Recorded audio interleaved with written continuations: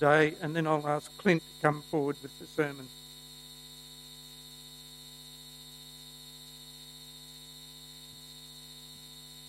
Thank you, Mark. If we can open our Bibles at James 1, verse 22 till 25.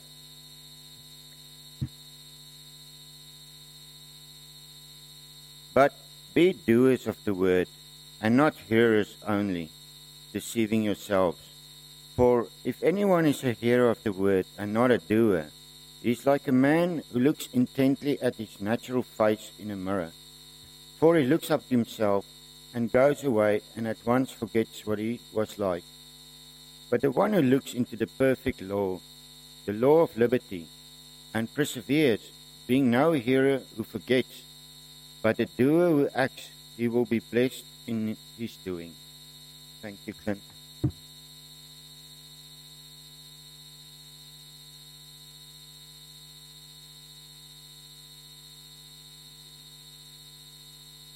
Well, good morning, everyone. And let me add my greeting to Mark's this morning, especially if you're visiting with us today. I see we've got a few visitors with us. We're very, very glad to have you. I hope we can catch up with you afterwards over morning tea and get to know you. Please do have your Bible open at that passage in James chapter 1, verse 22 to 25. And as we do that, can I pray for us? Our blessed Lord, you've caused all Holy Scripture to be written for our learning. Please this morning allow us to hear, to read, to notice, to learn, and to absorb your word, that encouraged and supported by your word, we may take hold of and not let go of the joyful hope of eternal life which you've given us in our Savior Jesus Christ. This we pray in his name and for his sake. Amen.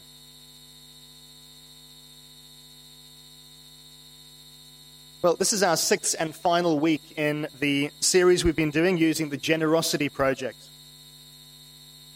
I'm sure you agree it's been an excellent theme to look at together, to consider what the Bible has to say about being big-hearted as Christians, as a reflection of the gospel. I think it's given us a greater appreciation of the gospel that has saved us, but also challenged us how we might live out the spirit of the gospel in our day-to-day lives. I know that's certainly been true for me. So perhaps if you've missed the last 5 weeks, or if this is your first time with us, or if you've just forgotten, that's okay. Let's recap what we've learned. We've learned... Sorry, I'm missing a slide, I think. Where's my slide? That's okay. I'm missing a slide, but that's fine.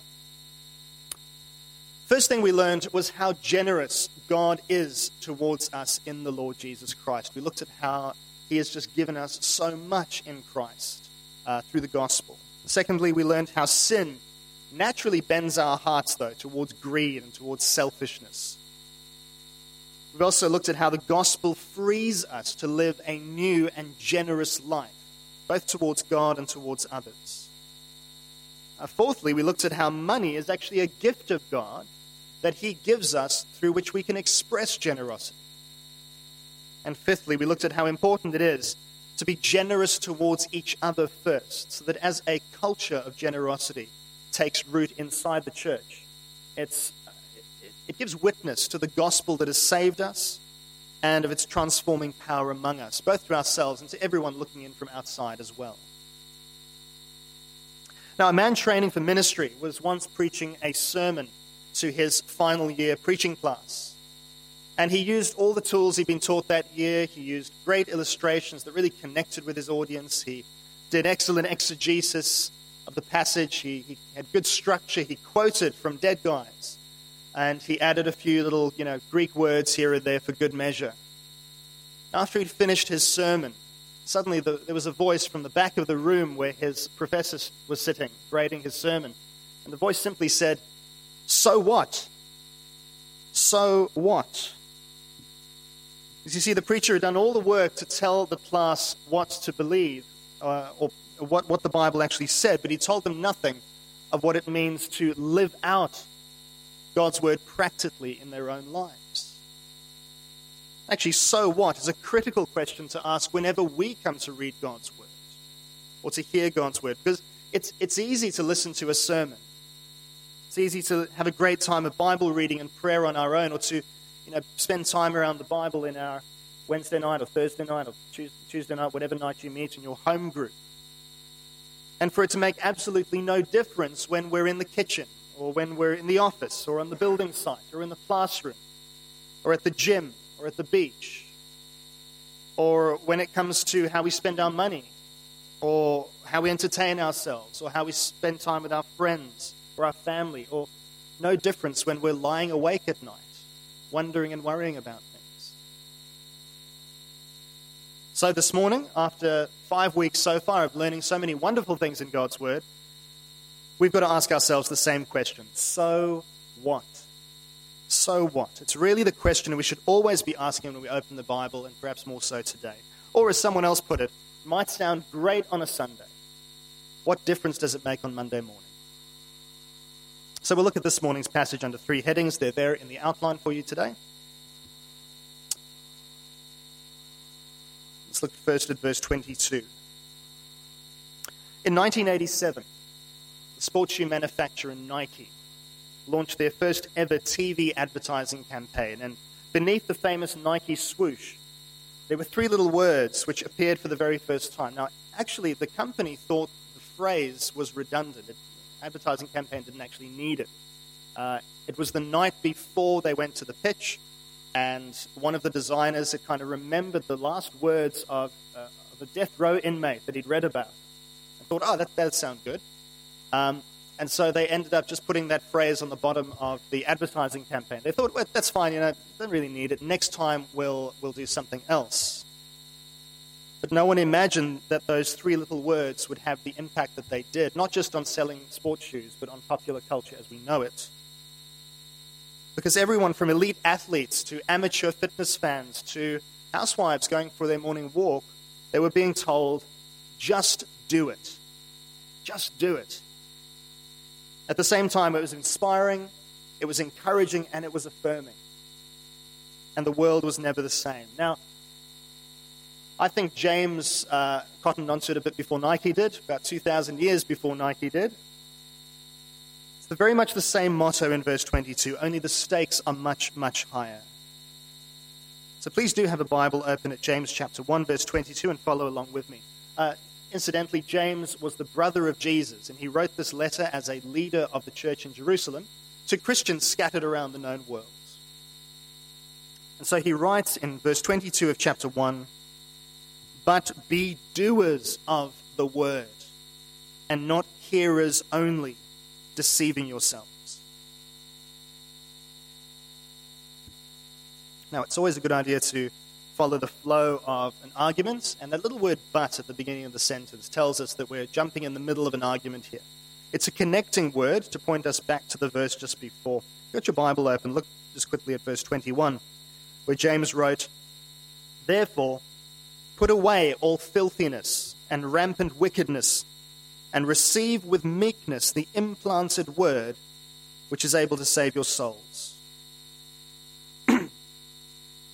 So what that tells us is that the context is about denying sin a place in our lives, and instead humbly and obediently receiving the word of God, which he plants in us and which has the power to save us.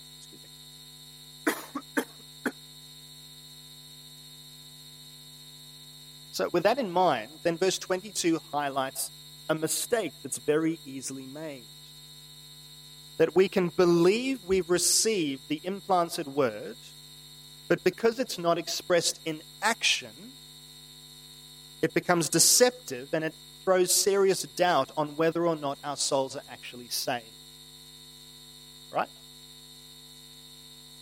We can easily believe we received the word, but because it's not expressed in action, concrete, practical action, it throws serious doubt on whether we have actually received the word, whether it is planted in us, and whether in fact our souls are saved. In other words, if we're not doers of the word we've received, have we really received it? Or are we just deceiving ourselves? Because those who are truly saved, as the Bible says, are doers of the word. To explain what this means, James uses a very clever and relatable picture. This is our second heading, in verse 23 and 24. Have a look with me there. He said, if anyone is a hearer of the word and not a doer, he's like a man who looks intently at his natural face in a mirror.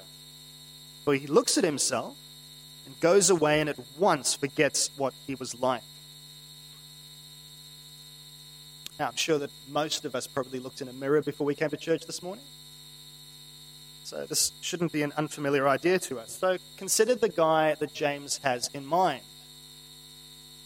Gets up in the morning, before he goes out, he walks up to his mirror and he takes a good look at himself. He looks intently, he looks carefully. And as he does, he notices a few things. Number one, he notices that he needs a shave. Number two, he really needs to deal with those crusty bits around his eyes. Number three, this little bit of last night's Mexican takeaway on his left cheek and a bit between his teeth as well. Need to do something about that. Number four, there's a really long hair sticking out of his nose. But suddenly, he looks away from the mirror, turns, walks out of the bathroom, gets dressed, hops in his car, and gets on with his day. Now, you and I would think that would be crazy. You saw a whole bunch of things that needed addressing, but you didn't do anything about them. What's that about? Our guy looked carefully at himself. He even noticed things that needed dealing with. But as soon as he looked away, he at once forgets what he is like, to use James's words. Now, what a razor-sharp way of showing up our engagement with God's word for what it often is. And just to be clear, the man's problem isn't just that he took a quick glance and kind of looked away again, just didn't see everything. No, he saw what was there to be seen. He looked intently. He looked carefully.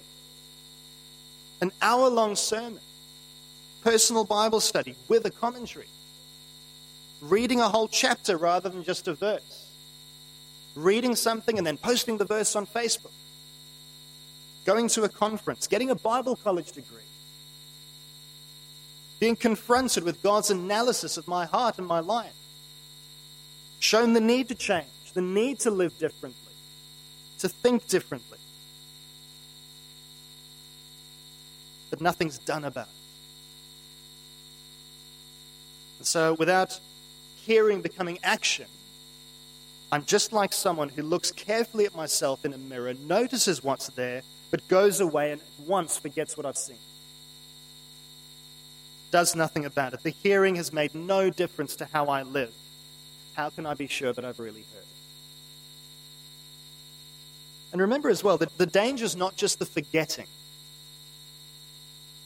The danger is being deceived. Verse 21.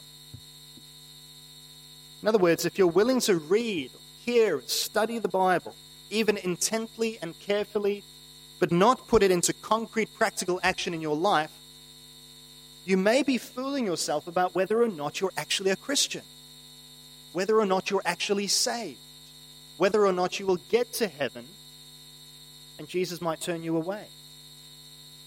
Away from me, I never knew you. Those are the stakes, and they're high. Your salvation could be at stake here, friends.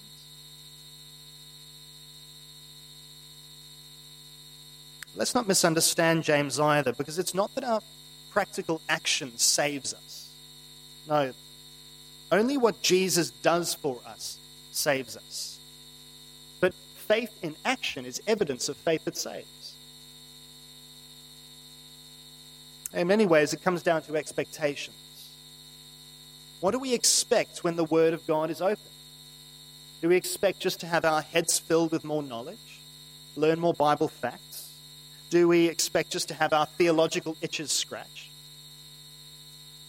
Do we expect to get more ammunition for the arguments we have with people? Or do we even expect to hear something that others need to hear, that they must do things differently? Well, one Bible teacher reminds us, no part of the Bible is there simply to inform us or for our interest only.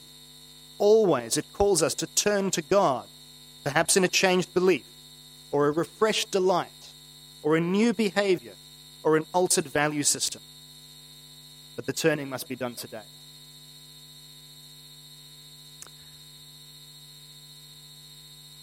Now, just in case this sounds all a little bit Old Testament, James also reminds us that responding to God's word with practical, concrete action is absolutely worth it. And to see that, please look with me at verse 25. This is our final heading today. It says there that the one who looks into the perfect law, the law of liberty, and perseveres, being no hearer who forgets, but a doer who acts, he will be blessed in his doing. And for a Christian, God's law, God's way to live, not just from the Old Testament, but from all parts of the Bible, it's a wonderful, wonderful thing. And it's wonderful for two reasons that James highlights for us here. The one reason is that God's law is actually an expression of God's holy and righteous character. God reveals what he's like through his law, through what he expects of his people. That's why it's perfect. We can actually know God through his law. But secondly, it's wonderful because it's a law of liberty, a law of freedom. Now, that sounds strange to us. We struggle to understand this because for us, usually, law means restriction. It means slavery even. But God's rules for life, which reflect his character, are meant for freedom. How can this be? God's laws actually allow us to live as we were created to be. God's way of life reflects his character, and therefore our Creator's way of life for his people in the world he has made. It's like the manufacturer's manual for how to live. God's law allows us to live as we were created to be. The best way in all areas of our life, in our relationships, in our sexuality, in using our resources, our money, in the way we work, even in how we rest. God's laws are best because that's how he's made us, how he's designed us. But perhaps more than that, it's not just the Creator's manual to live well in his world. It's also his law for those who've been set free from slavery to sin in Jesus Christ to live as we have been saved to be. Let me explain. It's how we live well as we've been created to be. It's also how we live well as we've been saved to be. You see, even in the Old Testament, when we come to God's law, it wasn't the means of entry for God's people. It wasn't the way they got into the promised land by obeying God's law. God gave his law first, after he'd redeemed them from slavery in Egypt, and then expected them to live his way. If you go and look at the Ten Commandments in Exodus chapter 20, you notice they don't start with the first commandment. It starts by saying, I am the Lord your God who brought you out of the land of slavery, the land of Egypt. So now that I've saved you, live this way. In our case, God's perfect law truly is a law of freedom because it no longer hangs over us to condemn us. Jesus Christ has paid the penalty of the law for the sins of those who have faith in him. That's what happened at the cross. And so through his Spirit, he empowers us then to obey God's law in a way which is impossible before. One Bible teacher explains it like this. We see then that the Lord gives his law not as a means of salvation, but as a lifestyle for those who've already been saved. The law of God is the law of liberty because it safeguards, expresses, and enables the life of true freedom into which Christ has brought us. Isn't that wonderful news? There's a whole new spin to God's law for the Christian. Of course, with that in mind, it's not hard to see why the saved person is blessed as he does God's word, as he lives out the life that Jesus has bought him or her, responding to God's word as it's revealed to him. And you know, James is very perceptive here because I think he knows one of the biggest obstacles to doing this is the fear that God's word or his way of doing things is going to restrict us. It's going to spoil our fun. It's going to make life boring or cost us too much. Not at all, says James. He says, rather, obedience to God's word, it leads to blessing. by being the people God has made us to be. And as we said earlier, not just as we're created to be, but as we've been saved to be forever.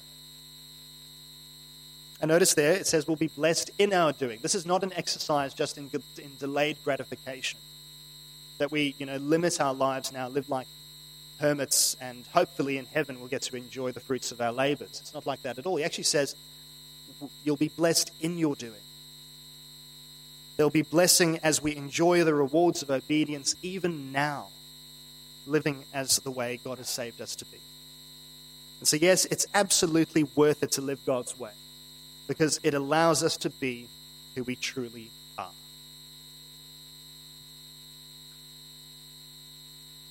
So what's the takeaway for today? It's really simple.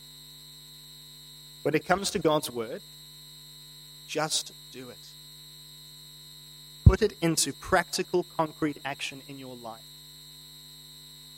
As we do that, 3 things happen according to the Bible. First of all, it guards against self-deception about our salvation. Secondly, it's a way to know God, whose law it is. And thirdly, it's a way to live out the freedom we have in Christ, leading to blessing. I'd like to spend the rest of our time this morning talking about the practicalities of doing this. What does it actually look like to be someone who hears God's word and does it? And how can we do it well? Because we all know it's more than just opening our Bibles at a random passage and doing whatever our eye first falls on. I mean, if you do that with Acts chapter 1, verse 18, you're going to have problems. That verse says, "Now this man Judas acquired a field with the reward of his wickedness, and falling headlong, he burst open in the middle, and all his bowels gushed out." Be hearers of the word. Be doers of the word. Not so easy. So to help with this, I've got 5 things I'd like to share with you this morning, which I hope will help you to put God's word into practical, concrete action in your life. Hopefully my slides work this time. There we go. First one's pray. Whenever you come to God's word, pray. Pray to the one whose word it is. Ask him to help you see what his word requires of you. Ask him to expose areas of your life that need the attention of the gospel. We can't really do this on our own because we're not very good at seeing what's really there in our hearts. We're very good at denying our own sin and denying our own need to change. We overestimate how well we're doing, and we underestimate how much we still need to become like Jesus. So pray whenever you come to God's word. Pray that God himself would speak to your heart. It's his word, after all. Pray expecting that he would change you and have something to say to you. Pray that he would show you what needs to change and give you what's needed to make those changes. Perhaps pray with King David in Psalm 139, where he prayed, "Search me, O God, and know my heart. Try me and know my thoughts. See if there be any grievous way in me, and lead me in the way everlasting." So that's the first thing. First thing to do when we look at doing the word, not just hearing it, pray about it. Secondly, do it together. Another really important part of hearing and doing God's word is doing it together, because sometimes we can read or hear a part of the Bible, but it's only as we discuss it with someone else, talk about what they're seeing in God's word, that it becomes clear what it requires of us. That's why it's good to be in church together, to listen to God's word and talk about it afterwards at morning tea, or to go to a midweek Bible study group, or to meet one-on-one with a friend and read the Bible together. You see, we're actually a means of grace to one another. The Bible says to us that we should let the word of Christ dwell in us richly, teaching and admonishing one another in all wisdom. That's a way God has designed for us to be doers of the word.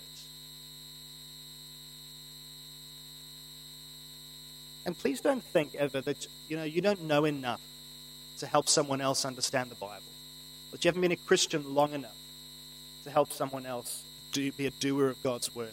Some of the most amazing insights I've ever heard into the Bible come from people who've only just become Christians, because they're seeing God's word with fresh eyes. And those of us who've been followers of Jesus for years and are very familiar with the Bible, well, we need you and your fresh perspectives to see what's there. to keep us from being jaded. Number 3, ask the right questions. Ask the right questions. Sometimes we just don't know what to do with what's there in front of us in the Bible. I read that passage from Acts earlier. What do we do with that? Well, good Bible study skills are something every Christian should develop. And ways you can do this are by being part of a small group Bible study during the week. It's a great way to learn how to interact with the Bible. Or by using good devotional material that encourages you to engage with the Bible in a thoughtful way. A very helpful set of questions actually comes from the German reformer Martin Luther. His barber actually asked him one day, Martin, I really struggle to pray. Can you help me with that? So Martin thought, yes, I can. And he wrote him a book on how to pray. And in Luther's book, he wrote that for every part of the Bible he read, he asked himself 4 questions. These are the 4 questions. First of all, what is it telling me to do? Secondly, what is it telling me to thank God for? Thirdly, what sins does it tell me to confess to God and ask forgiveness for? And thirdly, what is it telling me to ask God for in my life? What is it telling me to do? What is it telling me to thank God for? What sins is it telling me to confess? And what is it telling me to ask God for? And any of those could be really good ways to be a doer and not just a hearer of God's word. Even just the simple act of reading something in God's word and then stopping to pray and thank God for what he's given us. Well, that's being a doer of the word. Fourthly, sometimes I think we need the wisdom of people who spend time thinking seriously about what the Bible says on various topics and themes to help us know how to put them into practice. Excuse me. We've got a church library in the foyer that's full of excellent books to help you do this. And we've even got a really fancy QR code checkout system to make it really, really easy. In our series on generosity this term, there are 3 books I've mentioned that I'd love to highlight and recommend, and if they're not already in the library, they will be soon. The first one is this one, Money Counts, How to Handle Money in Your Heart and With Your Hands by Graham Bynon. Second one is The Money Mentor, Getting to Grips with Your Finances. And thirdly, Beyond Greed by Brian Rosner. All excellent books and great ways to maybe drill deep into what God's word is saying and think about how you can put these things into practical action. You can also get these books at Koorong or the Wandering Bookseller. But read good books. They're a great help in learning how we can put God's word into action. And fifthly, commit to change. We've got to actually commit to change. Yes, our place in heaven is secure, and when Jesus returns, he will take us to be with him forever in heaven because of what he's done, not because of what we've done or because of what we haven't done. Excuse me. And at the same time, the Lord has begun a good work in us, and he's promised to bring that work to completion at the day of Christ.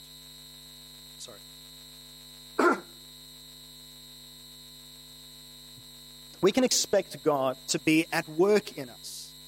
And so let's lean into that and commit to change. Commit to being worked on. Commit to becoming more and more like Jesus every day. Commit to taking practical, concrete action based on what the Bible says. Now, this might also include telling someone you trust and asking them to hold you accountable. You might ask them to check in on you regularly, maybe in a week or in a month or further down the track or a few times over the next 6 months to see how you're going and to pray for you. Now, our series on generosity has highlighted all sorts of things the Bible says about the gospel, about our hearts, about our use of the resources God has generously given us, about our money. What are we going to commit to change after learning about gospel-shaped generosity? Will we be hearers of the word, but not doers, and so deceive ourselves? In this series of generosity, my prayer is not that our church bank balance would go up, although if that did, that would be great. There's lots of great things we could do for the gospel if that happened. My prayer is that what we've learned about generosity would translate into concrete, practical action in our church family, so that the people in our community would look at us and see people who are genuinely big-hearted and see something different in us and see Jesus in us. Myself, I've actually ordered a copy of Ash Carter's book, The Money Mentor, because I want to learn how I can be a better steward of what God has given me for the sake of the gospel. So I'm looking forward to reading that and to putting God's word into practical action in my life. Now I've said it out loud, I better do it. You know, I read back in July that Bill Gates has committed to give away enough of his wealth to make himself drop off the world's rich list. Now, of course, Bill Gates has a lot to give away. He's worth $118 billion. But he's committed to giving enough away that he will drop off the end of the world's rich list. Let's remember what we read last week. 2 Corinthians chapter 8, verse 9. For you know the grace of our Lord Jesus Christ, that though he was rich, yet for your sake he became poor, so that you by his poverty might become rich. Friends, because of Jesus, we are richer than Bill Gates. Because we're so rich then, will we commit to dropping off the world's rich list? What will we commit to doing with what we have that God has graciously blessed us with to express the gospel in our lives? How will we be doers of the word? That's a question each of us must answer. Be doers of the word, not hearers only, deceiving yourselves. For if anyone is a hearer of the word and not a doer, he is like a man who looks intently at his natural face in a mirror. For he looks at himself and goes away and at once forgets what he is like. The one who looks into the perfect law, the law of liberty, and perseveres, being no hearer who forgets, but a doer who acts, he will be blessed in his doing. Amen. Let's pray. Our God and Father, we thank you for your word this morning. Please give us your spirit that we might apply these things in our lives and live out the reality of the gospel.